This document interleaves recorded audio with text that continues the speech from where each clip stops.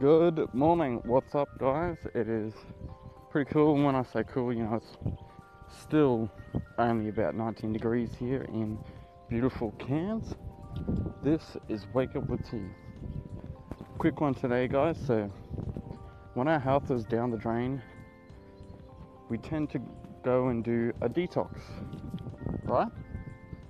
To get rid of all the nasty shit in our body and cleanse ourselves so we can start to feel better.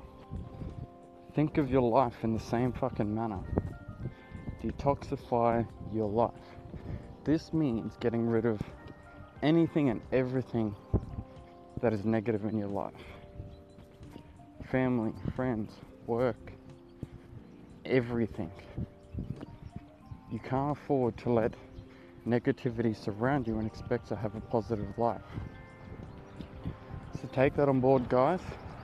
Remember, to be on your way to positivity, you must first detoxify your life.